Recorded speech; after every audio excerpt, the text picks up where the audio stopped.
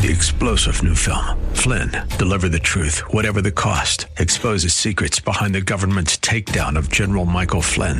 Flynn knew what the intel world had been up to. He ordered the first audit of the use of contractors. This set off alarm bells. He told the truth. He was the most dangerous person for Donald Trump to hire. They had to get rid of Flynn. Flynn, deliver the truth, whatever the cost. Available now. Watch it today. Go to salemnow.com. salemnow.com. Hello, and welcome to In the Word, a ministry of Calvary Chapel of Orlando. We hope that God speaks to you today as we continue our study verse by verse, chapter by chapter, with Senior Pastor Will Ramirez in the book of Deuteronomy. God had been so faithful to the children of Israel. In response to all that God had done for them, Moses called the people to love God supremely with their whole being in every aspect of their lives. They were to continue to follow the Lord and obey His word, even when Moses would die and a new leader would take his place. Moses had blessed all the people of the nation, declaring to them that the greatest blessing they would have is to be near to their great and awesome God. It is in His presence where true happiness is found. We join Pastor Will in Deuteronomy chapter 33, verse 29. Verse 29, Happy art thou, O Israel, for who is like unto thee, O people, saved by the Lord, the shield of your help, and who is the sword of your excellency? All your enemies they shall be found liars unto thee, and ye shall tread upon their high places. Happy are you, O Israel. Happiness is usually defined by getting what I want. I mean, that's generally how we define happiness. Whether it's a possession, an accomplishment, or the way someone views me, or even a way of life. But none of that was the reason that Israel was so blessed, so happy. They were happy because they'd been rescued by the Lord, right? That's why they were happy. I want to challenge you tonight, if you're struggling with finding meaning in life or in experiencing joy, you just don't have a lot of it in your life. Perhaps you're trying to find it in places it doesn't exist. Or perhaps you're trying to find it in places that can be taken away from you. Sounds like a good song, looking for love in all the wrong places. See, the only place that that's not true, you're not looking for love in the wrong place, is your relationship with the Lord. The beautiful thing about the Lord, it tells us, okay, so if things go bad, let's say things go south. Like when we talk about happiness, we usually like things going my way. But what happens if things go south? Well, Romans 8:31. What shall we say then to all these things? The love of God, the salvation that God has brought to us. This is Paul's conclusion at the end before he has that little segue into Israel. What shall we say then to these things? This great salvation that God's done for us. That whom He justified, them He'll also glorify. You know, He's working together for good, all things to those who love God and who are the called according to His purposes. What shall we then say to these things? If God be for us, who can be against us, right? Seriously. When we look at where does my happiness come from, it doesn't matter what anyone throws at me. Because if God is for me, who can be against me? Why does it matter? He that spared not His own Son. Think about that for a minute. He didn't hold back His own Son from us, but delivered Him up, delivered Him to the hands of sinners to be crucified, to be beaten, to experience our wrath, the wrath we deserved. He that spared not His own Son, but delivered Him up for us all. If He loved us enough to do that, how shall He not with Him, now that we are in Him, also freely give us all things? Wow. Like, think about that for a minute. I have nothing to worry about. Because if I come to Him and say, Lord, this is a need I have, or this is where I'm at, I can know that if God is saying no, then it's not something that's good for me. But more often than not, God's going to say yes in the best possible way I can experience. Who shall lay anything to the charge of God's elect? Who can accuse me of anything? Who can tell me I'm a loser? Who can tell me I'm a failure? Who can tell me I don't measure up? Doesn't matter. It's God who justifies. And who is He that condemns? It's Christ who died. He already took whatever it is I deserve. He's already experienced all that condemnation of men and the wrath of God. But He didn't stay there. It is Christ that died, yea, rather, that has risen again, who is even at the right hand of God. And what's He doing for us there? He's making intercession for us. So if somebody comes and says, you failure, you'll never get it right. And you say, well, I've got somebody who's praying for me, and he seems to do things pretty well. Not only did He already die for everything you've just accused me of, not only did He pay the penalty for everything that I might be that you say I am, but He rose from the dead. He defeated death. And now He lives forevermore praying for me. That life is in me now. So whatever you might accuse me of, whatever you might call me, that He doesn't call me, guess what? I'm not going to stay this way. So I don't have to absorb that. And who shall separate us from the love of Christ? Nothing. Tribulation, distress, persecution, famine, nakedness, peril, sword. I mean, some of that sounds pretty bad, doesn't it? But it says, nay, in all these things we are more than conquerors through him that loved us. Isn't that awesome? Sometimes we use these verses and we say them and we don't really think about what they're trying to communicate. However bad things might get, oh, how happy thou art, O Israel, for who is like unto thee, O people saved by the Lord. You know, I could say the same thing to you. Oh, how happy, Calvary Chapel of Orlando. For who is like unto you, O people saved by the Lord. Can't beat this. Can't beat this. He also says here, the Lord who is the shield of your help and who is the sword of your excellency. Your enemies shall be found liars unto thee, and you shall tread upon their high places. Love this because the very last thing that Moses says to the nation of Israel, for all his grumpiness, for all his worried, thoughts about their future, his last words are confident. He says, you will defeat them. You will succeed. What a powerful way to leave God's people. I mean, here he is just a chapter earlier going, I know y'all going to corrupt yourselves. I know you're all going to disobey God. I know you're all going to get involved in idols. But what's the last thing he leaves them with? He says, you will win. You will defeat your enemies. You will succeed. And can I tell you that whatever you're facing right now, you are going to make it because it's the Lord who fights for you. He loves you and he's not going to let you down. So keep walking. Love Jesus supremely. That's the whole theme of this book. Love him supremely. Keep his commandments and he'll see you to the end. Chapter 34, Moses is done. So it says Moses, he went up, verse 1, chapter 34, he went up from the plains of Moab unto the mountain of Nebo to the top of Pisgah. That is opposite, over against, King James says. It's opposite, facing Jericho. And there the Lord showed him all the land of Gilead unto Dan, and all Naphtali and the land of Ephraim, Manasseh, and all the land of Judah, even unto the uttermost sea. And then the south and the plain, the valley of Jericho, the city of palm trees, even unto Zoar. And the Lord said unto him, this is the land which I swear unto Abraham, unto Isaac, and unto Jacob, saying, I will give it unto thy seed. I have caused thee to see it with your eyes, but you shall not go over there. So here Moses sees all the land, and it says the Lord showed it to him. The word there showed means the Lord caused him to see or understand how the land was. The view that Moses takes from the Transjordan there, he looks where he's at on the mountain and he looks to the north, the area that was already occupied by Israel, goes up to Dan, and then he comes down the coastline to the Mediterranean Sea, to the land of Judah, the little bit south area where Simeon would settle, and he comes right back up to the area of Jericho and the city of Zoar, which is right across from where Israel was camped. He does an entire circuit back to the valley below where God's people were. And so in doing so, Moses sees all the land that will soon, in just a few years, be under Israeli control. Now, because of the terms that are used here, it says the land of Dan, Naphtali, all that kind of stuff, many see this chapter as an addendum written either by Joshua or some scribe hundreds of years later, because Moses couldn't write about his own death. Some would also claim this to be so because these locations are named. Moses wouldn't think of it, they would say, as Naphtali or Dan or Manasseh. He wouldn't know it as that yet because he wouldn't know where they were going to settle. They would say no Israelite would know where they were going to settle down. And so Moses wouldn't call those locations by these names, so it had to have been written by someone else. But there is one tiny problem with that view. It doesn't take the Lord into account. Because here it says it was the Lord who caused Moses to see these places. Can you think of anything more comforting to Moses in this painful moment, because he knows he can't go in? It mentions right at the end, you will see it, but you can't go in. Can you think of anything more comforting to Moses in that painful moment than seeing Israel victorious in the land? I mean, it's even possible that the Lord showed Moses the future and he saw Israel settling in these areas, and that's how he identified them by their tribes, where they were settled down. It's possible. Either way, I do believe God shows Moses the land as it would be, not as it was at that point in time. So despite being able to help conquer the land himself, I imagine this must have brought a smile to Moses' place. So Moses sees the land, and then in verse 4, the Lord says, see, Moses, I kept my promise. This is the land which I swear unto Abraham, unto Isaac, and unto Jacob, saying, I will give it unto your seed. I have caused you to see it with your eyes. It's interesting. Way back on January 18th, 2015, we studied Genesis 12, verse 7, where this whole promise started with Abraham. And now here we are, all these years later, seeing it fulfilled. God restates this promise to Abraham in Genesis 13:15, Genesis 15:18, Genesis 17:8. This exact promise to Isaac in Genesis 26:3, and then to Jacob in Genesis 28:13. And guess what? God kept his promise. even though it took a long time.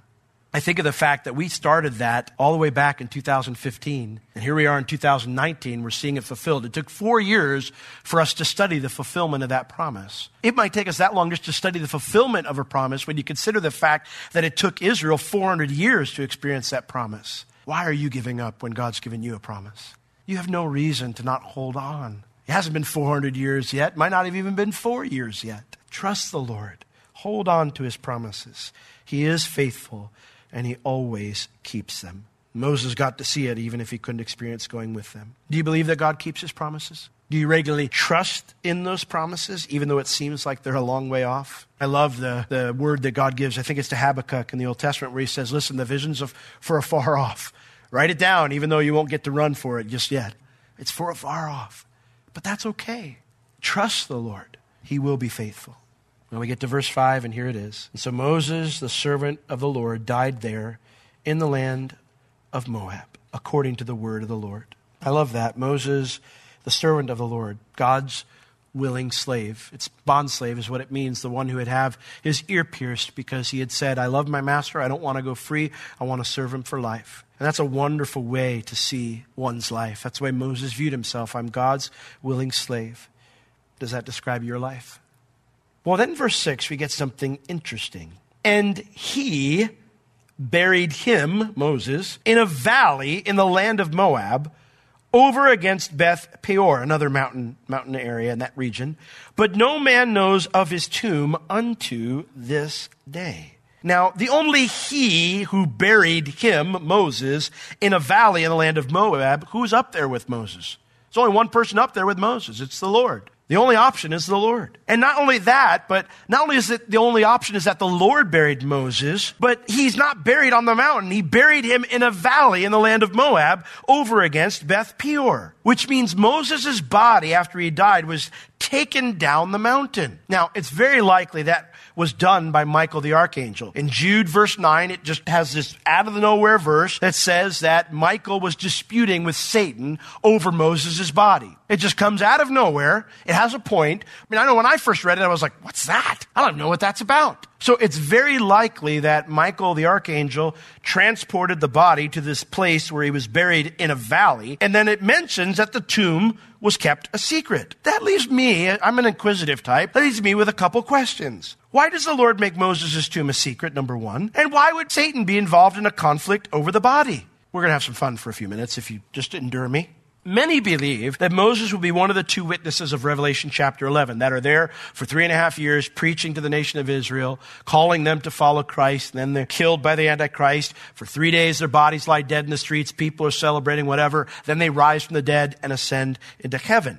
If Moses is one of those two witnesses, then that means Moses' earthly body still has a use. So do we have any evidence of a resurrection for Moses in the scripture? No, we do not. However, we do see Moses with Jesus on the Mount of Transfiguration. And who is he with? He is with the only other guy who had an earthly body in heaven, Elijah. Elijah was scooped up by the chariot of fire. The Bible says flesh and blood can't inherit the kingdom of God. So I don't know what part of heaven they were placed in. I don't know if Elijah got there and he's like, how cool? And like Michael the archangel's like, I don't think it's so cool yet. You can't come all the way in. Because he still has his earthly body. I don't know how that got resolved, but we see Moses with him there on the Mount of Transfiguration. It's not like the disciples are looking and going, hey, it's Elijah and Moses. Ooh, he's looking rough, man. Ghost-like and all that kind of. No comments made about them looking any different. So it's safe to assume that they probably looked very similar. Now you might be saying, hold on, Will, there's someone else in heaven with an earthly body. What about Enoch?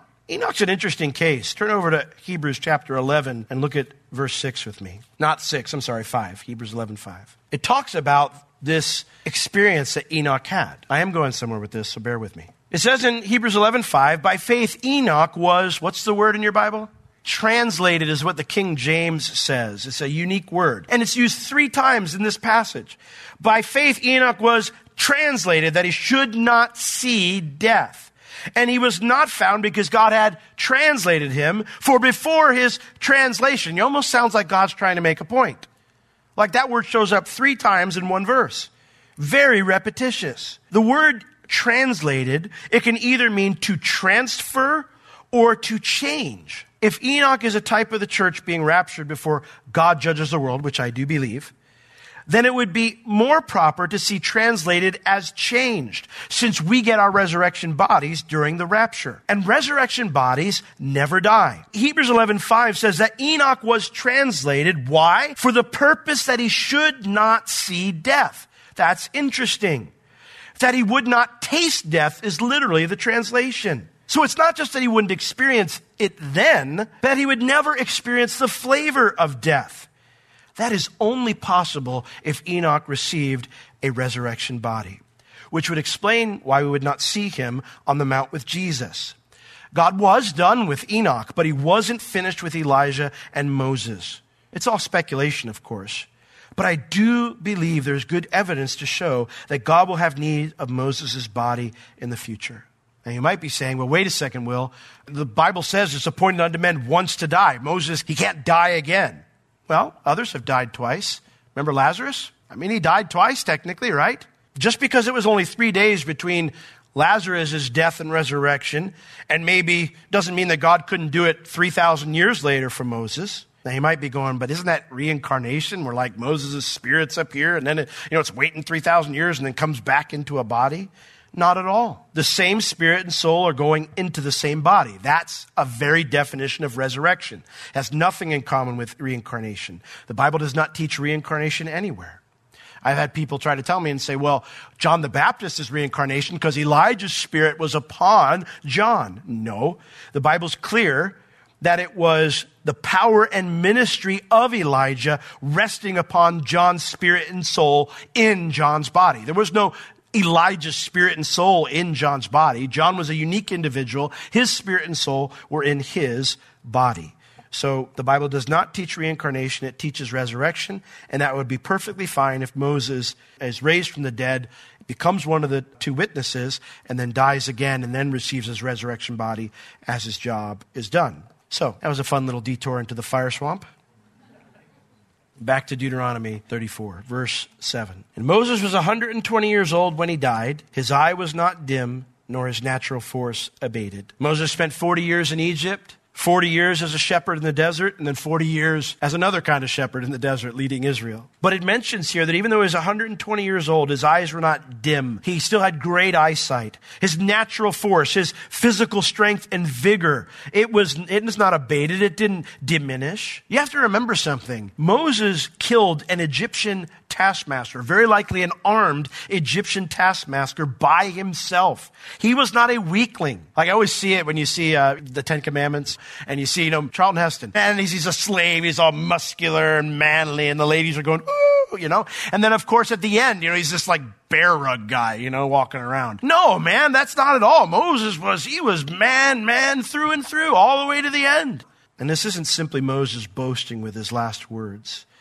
He's making the point that he didn't get to go into the land because of God's discipline, not because of age or infirmity.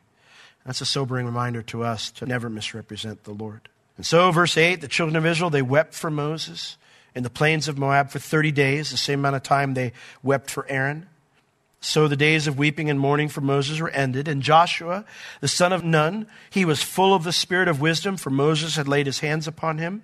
And the children of Israel hearkened unto him. And they did as the Lord commanded Moses. They mourned Moses for 30 days, but then they moved on with Joshua as their leader. And they were going to be just fine with Joshua because God filled him with the same wisdom that he had given to Moses. And this is why we should never place our trust in any leader, but we place it in the leader. Amen?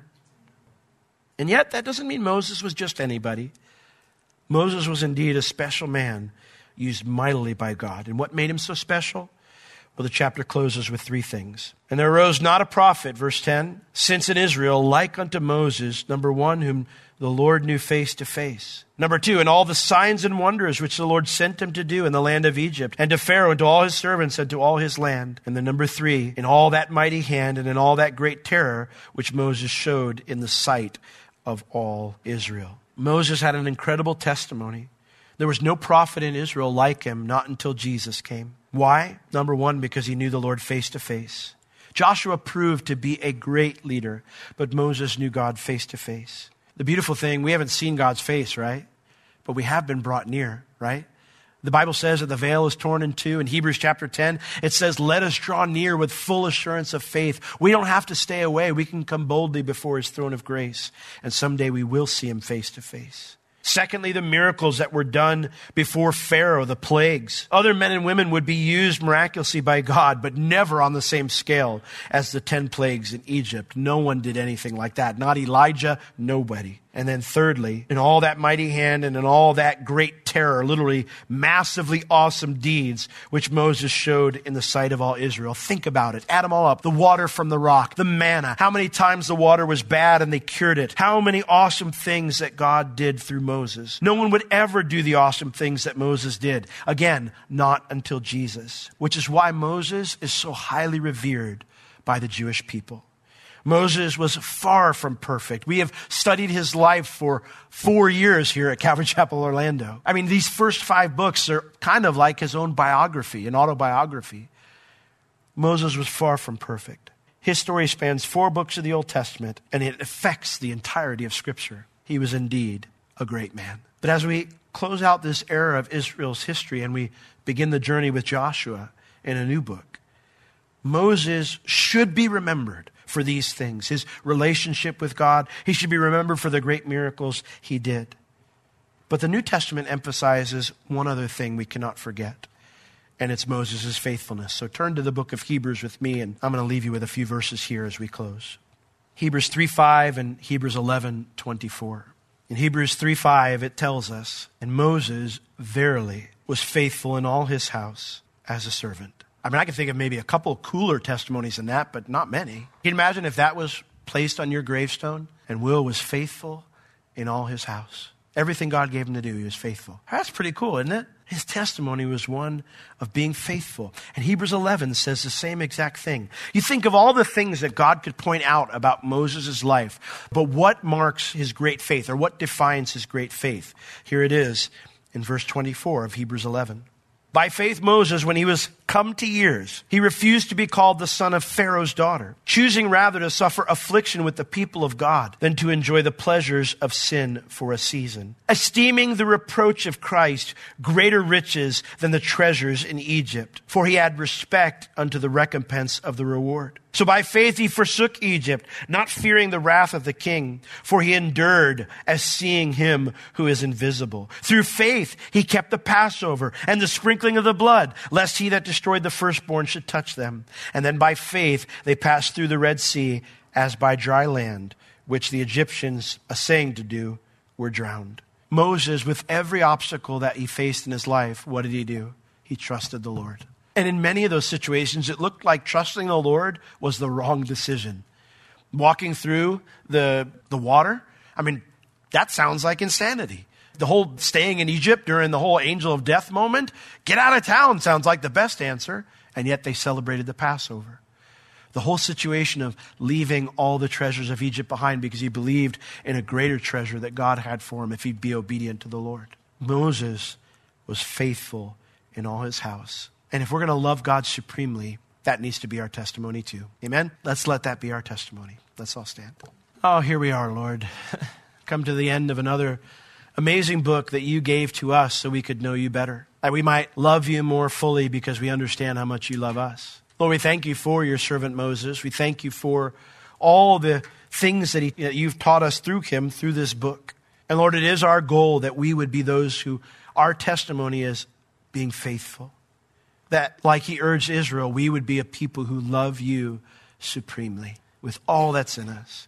That we would do, as your son said, the greatest commandment, to love the Lord our God with all our heart, soul, strength, and might. Lord, we give ourselves to you to do that. Otherwise, Lord, all this time is wasted. Lord, if our goal and our aim is not to love you supremely, it is not to be faithful, then we just wasted a very large chunk of our time. So, Lord, we commit that to you. We want the lesson of Deuteronomy to live in our hearts, to be those who love you more than anything else. So fill us with your Spirit, Lord, so we can live that commitment out. Give us the opportunities, Lord, to show that faithfulness to you. Lord, whatever it is you want us to do, speak to us that we might be able to know which way to go and where to follow you. In Jesus' name, amen. We have great and precious promises from God to us. that He will never leave us nor forsake us, that He will be our help in time of need, that we have direct access to His presence given to us by the blood of Jesus. God, who began a good work in us, is sure to finish it. We serve a great God, in whose promises are yes and amen. There is no one like Him. So trust Him. Follow Him. He will not let us down. We have everything we need to finish our race well, just like Moses did. If you have any spiritual or physical needs, please contact us. We would love to pray for you and assist you in any way we can. You can reach us at Calvary Chapel Orlando at 407-523-0800 during our office hours Tuesday through Friday, 9 a.m. to 4 p.m. This has been In the Word with Pastor Will, a ministry of Calvary Chapel Orlando. You can listen to all of Pastor Will's sermons and find other valuable resources online at www.calvarychapelorlando.com or on the Calvary Chapel Orlando app, available on iTunes and Google Play. Thank you for joining us today. We will see you next time as we continue to learn, walk, and live in the Word.